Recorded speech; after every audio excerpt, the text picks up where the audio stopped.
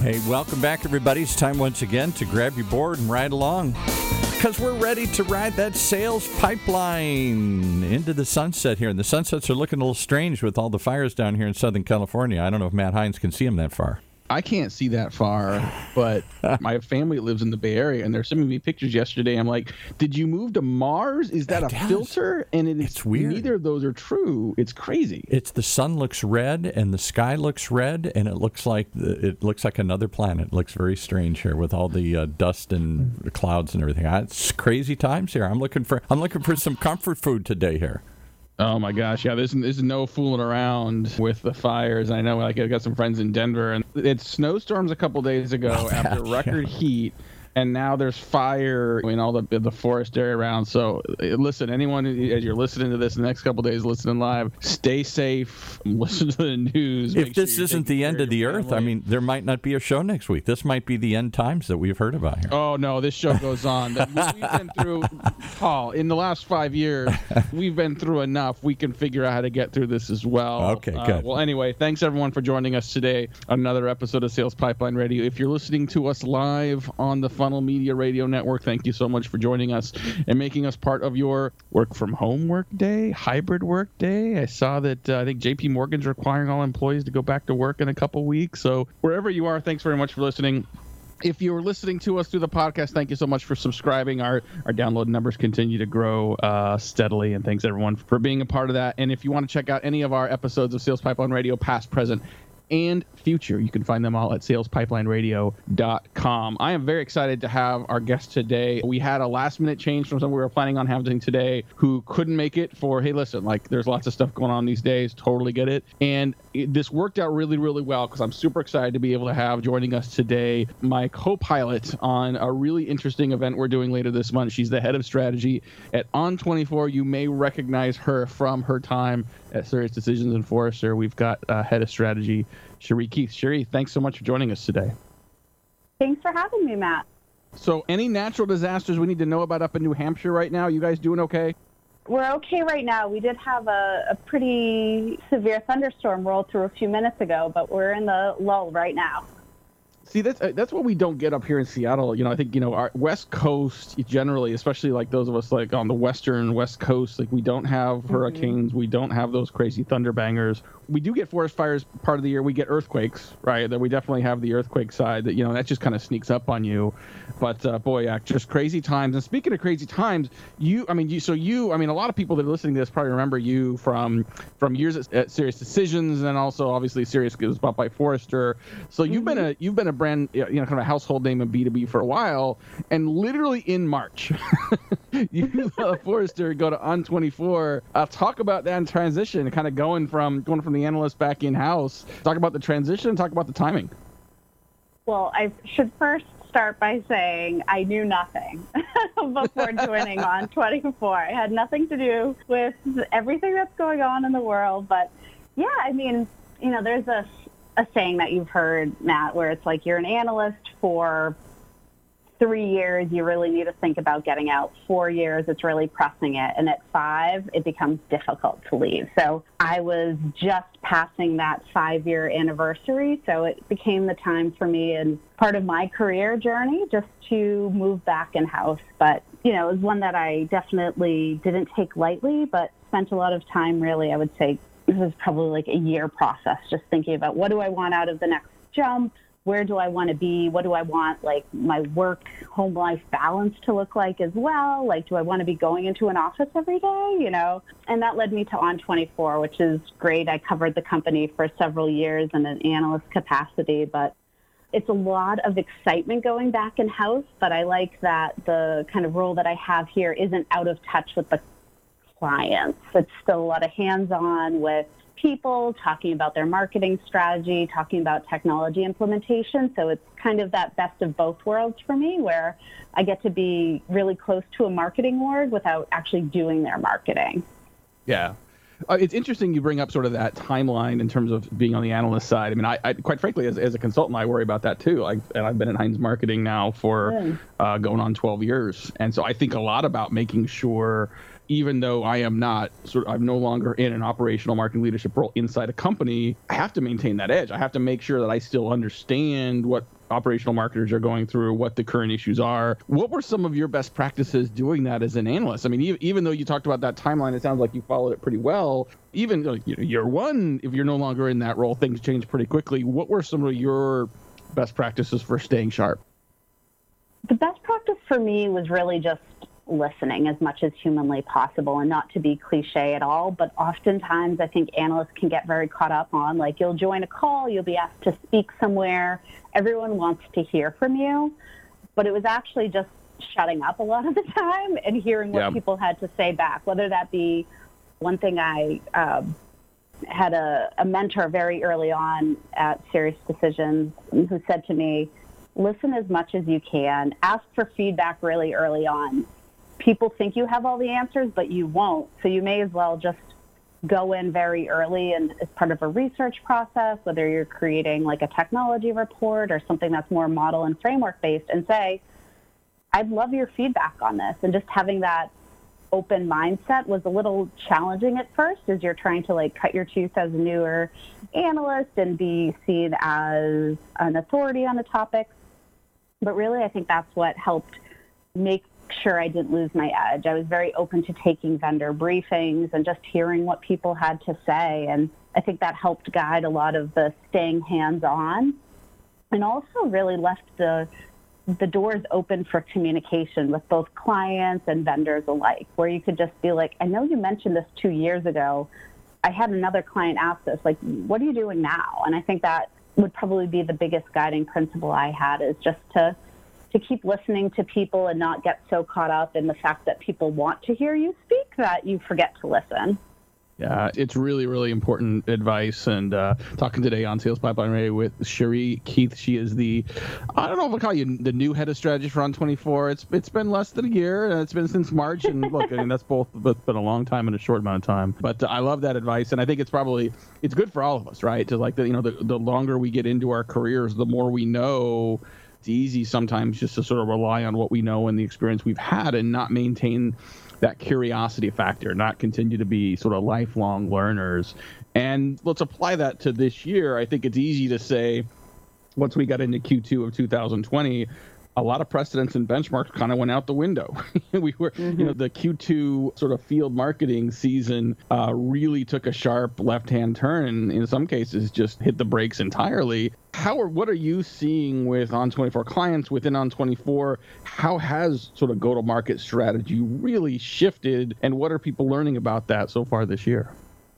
You're right about the field marketing world just shifting. And if you think about like how much of people's budget or pipeline was dedicated towards that, it's pretty significant. And it wasn't phased. It was overnight. So I think the go-to-market change was so abrupt that what we saw very early and throughout Q2 was just knee-jerk reactions. Like people just put their heads down and executed without really thinking about how they could be doing things strategically or even just creatively. Like, I have something that's supposed to be 3 hours long. I'm going to do it online 3 hours long.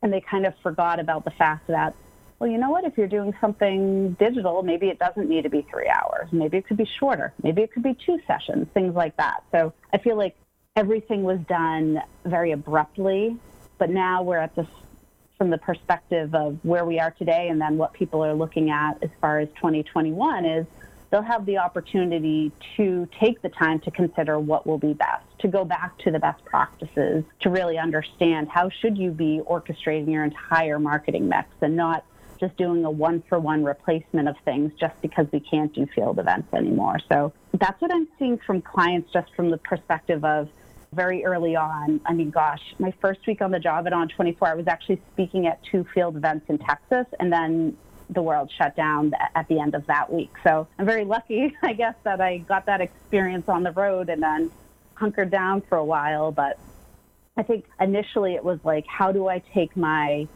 physical events digital was like how I spent 100% of my time. Yeah. Now, early in the summer, people, I think, started to lift their heads up a little bit and said, all right, how should events teams work more with marketing teams?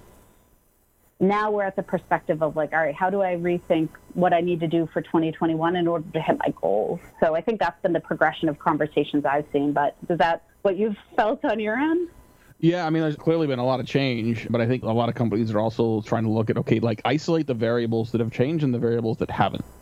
You know, losing field events, was disruptive for a lot of companies. Losing the trade shows and conferences that people had relied on to generate pipeline and interest in Q2, that was disruptive. But the interest didn't change. The value exchange didn't necessarily change. The venue was gone. So if the venue's gone, but there's still interest amongst parties to interact with each other, like how do we rethink how we build value for event attendees, right? How do we rebuild value for event sponsors? How do we rebuild value for event producers? And now, 6+ months in, I think we've done a lot of really great work creating value for attendees. I think, not thinking about these as just the standard build a deck and do a presentation in a webinar, but making it truly interactive, engaging it across multiple channels. For attendees, we've actually, I think, in many ways improved opportunities. I think for marketers and sponsors, we still have work to do, but I think breaking it down to the audiences and the value proposition and the value translation has helped a lot of companies get a little more precise and prescriptive of the changes they're making. Be back more with Cherie Keith. We're going to talk more about 2020 changes and pivots. We're also going to talk about this predictable pipeline workshop we have coming up together later here in September. We'll be right back on Sales Pipeline Radio.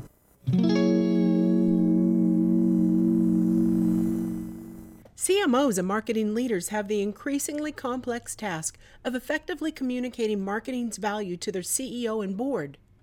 And as today's markets face growing uncertainties, the need for clear, consistent, and predictable communication will only continue to grow.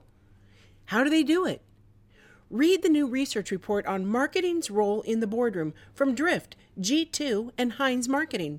Get it now at drift.com/alignment. That's Drift, DRIFT.com/alignment. Okay, back to Matt and his guest, who I think she was ready to jump in and answer your question, but you kind of jumped to commercial there. No, that was completely disrespectful of me. I cut her off and just went right to commercial. So, yeah, but Cherie, I didn't mean to sort of cut you off after my little soapbox there, but definitely wanted to get your perspective on sort of some of those pivots. And, and you were referencing this earlier, elements of marketing and sales that are evergreen that really aren't necessarily directly impacted by some of these shifts. And sort of figuring out, no pun intended here, Paul, which of those waves change and which of those you need to continue to ride. Yeah, totally. All I was about to just kind of go back to was this idea of understanding the buyers is more important than ever. And the persona that you knew 7 months ago is different than the persona that you're marketing to now. And even within persona groups, there's just such variations, whether people are in the market now for more of what you're offering, less. Maybe they're still going to be in the market, but the timeline for purchase is going to get greatly extended. So I just think it goes back to the fundamentals like you were mentioning before and riding those waves. Well, and I like your comment about sort of, really focusing on the buyer. I talked last week with Greg Lord at Elastic Path, and he's, running marketing there and navigating his own sort of, headwinds of 2020. And he said something very similar. I mean, the quote I wrote down from him is, start with a customer and work back. Which is honestly, unfortunately, counter to what a lot of companies do. They say, well, I lost field events. How do I replace field event? I lost my conferences. Do I now do webinars? And so we, instead of pivoting based on the channel, let's go to the customer. How have they changed? How have they changed how they're working, how they're gathering information? Have their priorities shifted? Instead of focusing on 3 or 4 objectives, are they focused only on 1 or 2? And have those change a little bit, at least in a short-term period? So, I mean, it's kind of evergreen feedback. But, good reminder to say, just go back to your customer, go back to your buyer, find out what they need, be an expert in their problems, and everything flows downhill from there. Absolutely. And that's not the sexiest thing on earth to tell people. I mean, you and I are both in the business of working with people, helping them to understand their challenges. And you need to be a broken record in some way, but without having a strong foundation and really the process and the mindset to continually go and unapologetically go back to that, it's really hard to actually have predictable ways of doing marketing. If you're focusing on the downstream, you're never actually going to get to the root cause to make sure that you can start to predict what results can be, whether it be at a campaign level, a program level, or even just internal workflow perspective as well. Well, let's do our own pivot here on Sales Pipeline Radio, talking today with Cherie Keith. She's the head of strategy, Don24. We have our own event coming up here, and this is very different than I think what we've seen from a lot of companies where, look, there's been a lot of great summits, a lot of great webinars, a lot of great sort of best practice sessions. We created something a little bigger and quite a bit deeper. Talk a little bit about this Purple Pipeline workshop we got coming up. Yeah, so in just a few short weeks here, what we're going to be doing is actually doing a 3-hour-long workshop, so very similar to what you might have expected to do in person together. And we're going to spend most of our time actually together, not in that one-to-many experience, but where we're all together. So there will be some pre-recorded sections where we're talking about best practices and understanding the buyer and customer journey, thinking about content and programs and process and measurement as well. But then we're actually going to spend the majority of our time working through with our audience what their questions and feedback are. We're going to get people a copy of an 80-page workbook, which is a very meaty piece of content that we're sharing with people, and actually doing the exercises along with people, starting to answer those questions very directly. It's not going to be like your typical webinar where you wait till the end and then you try to field as many questions as humanly possible before the experience is over. We're actually just incorporating that all the way through. So you'll get access to both pre-recorded Cherie and Matt and live day Cherie and Matt. Yeah, no, we did a couple of the, just as we record this podcast here today, we did a couple of those recordings yesterday, and I think we were both struck and very happy actually with how short those components were. It's a 3-hour workshop. Depending on when you listen to this, we're doing this on September 23rd. That's a Wednesday in a couple weeks from now. And yeah, I mean, there's lots of good best practices and there's some instruction time. But I think the most valuable part of these workshops is actually hands-on. I think too often, like, you go to a lecture, you go to a webinar, you go to even to, a conference and a breakout session, and it's a lot of people talking at you. And understanding how to translate some of these concepts into reality for your business, into something where you're landing the plane for your business, is not necessarily trivial. And I think that it can be quite intimidating when you see some of these models. And I mean, let's face it, Cherie, that B2B marketing is not easy.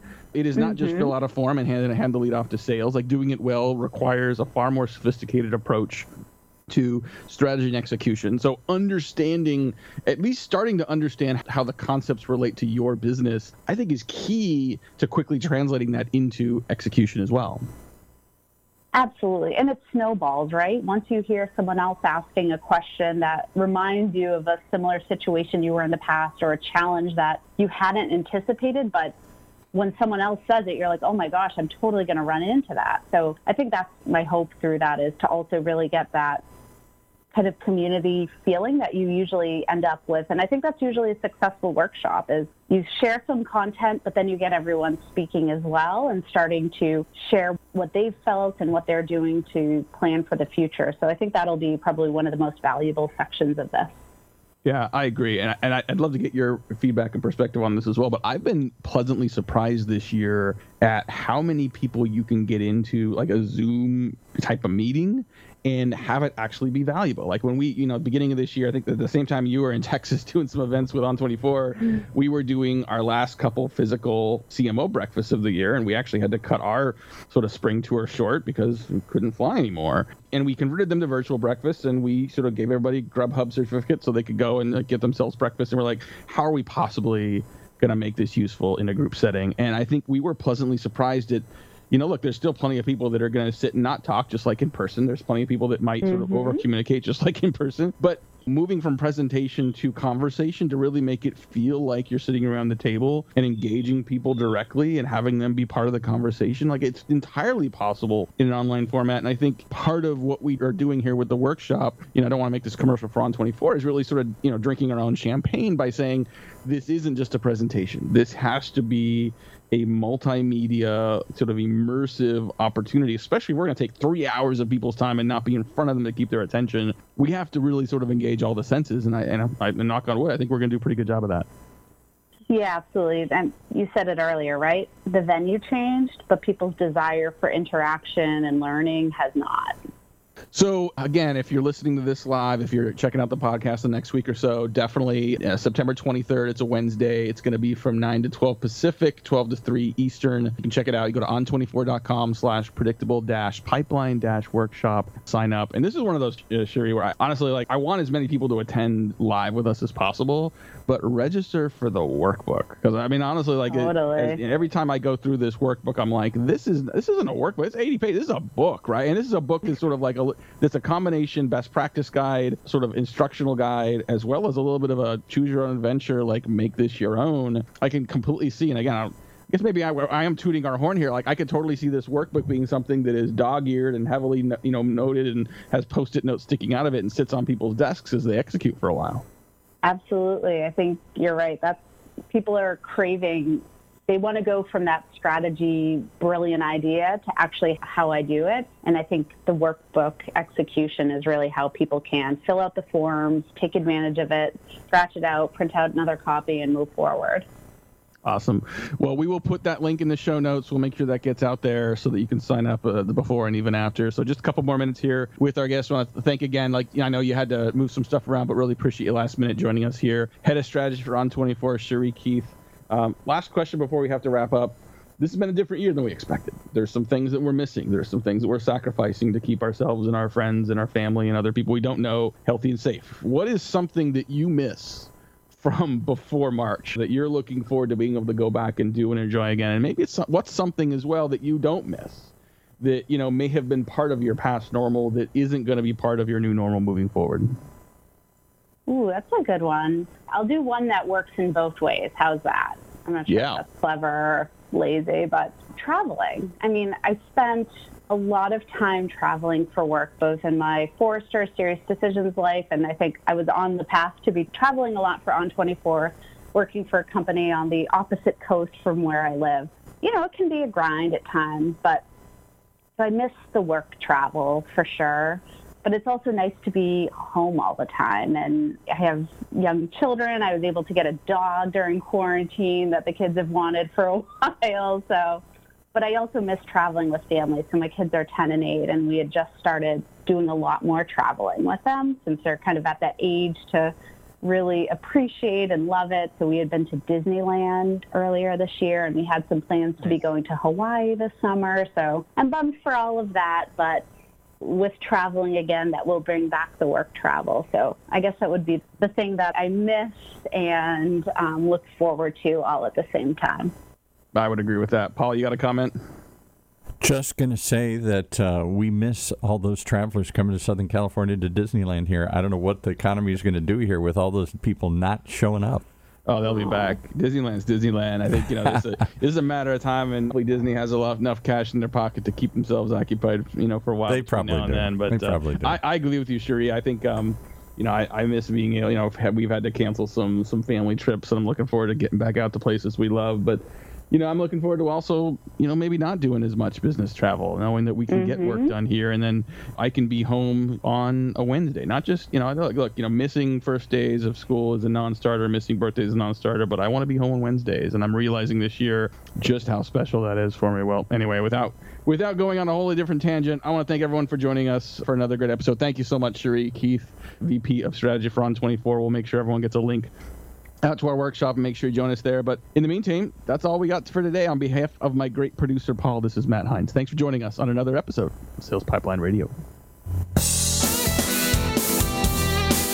And with that, we wrap up another episode of Sales Pipeline Radio right here on the Funnel Radio channel for at-work listeners like you.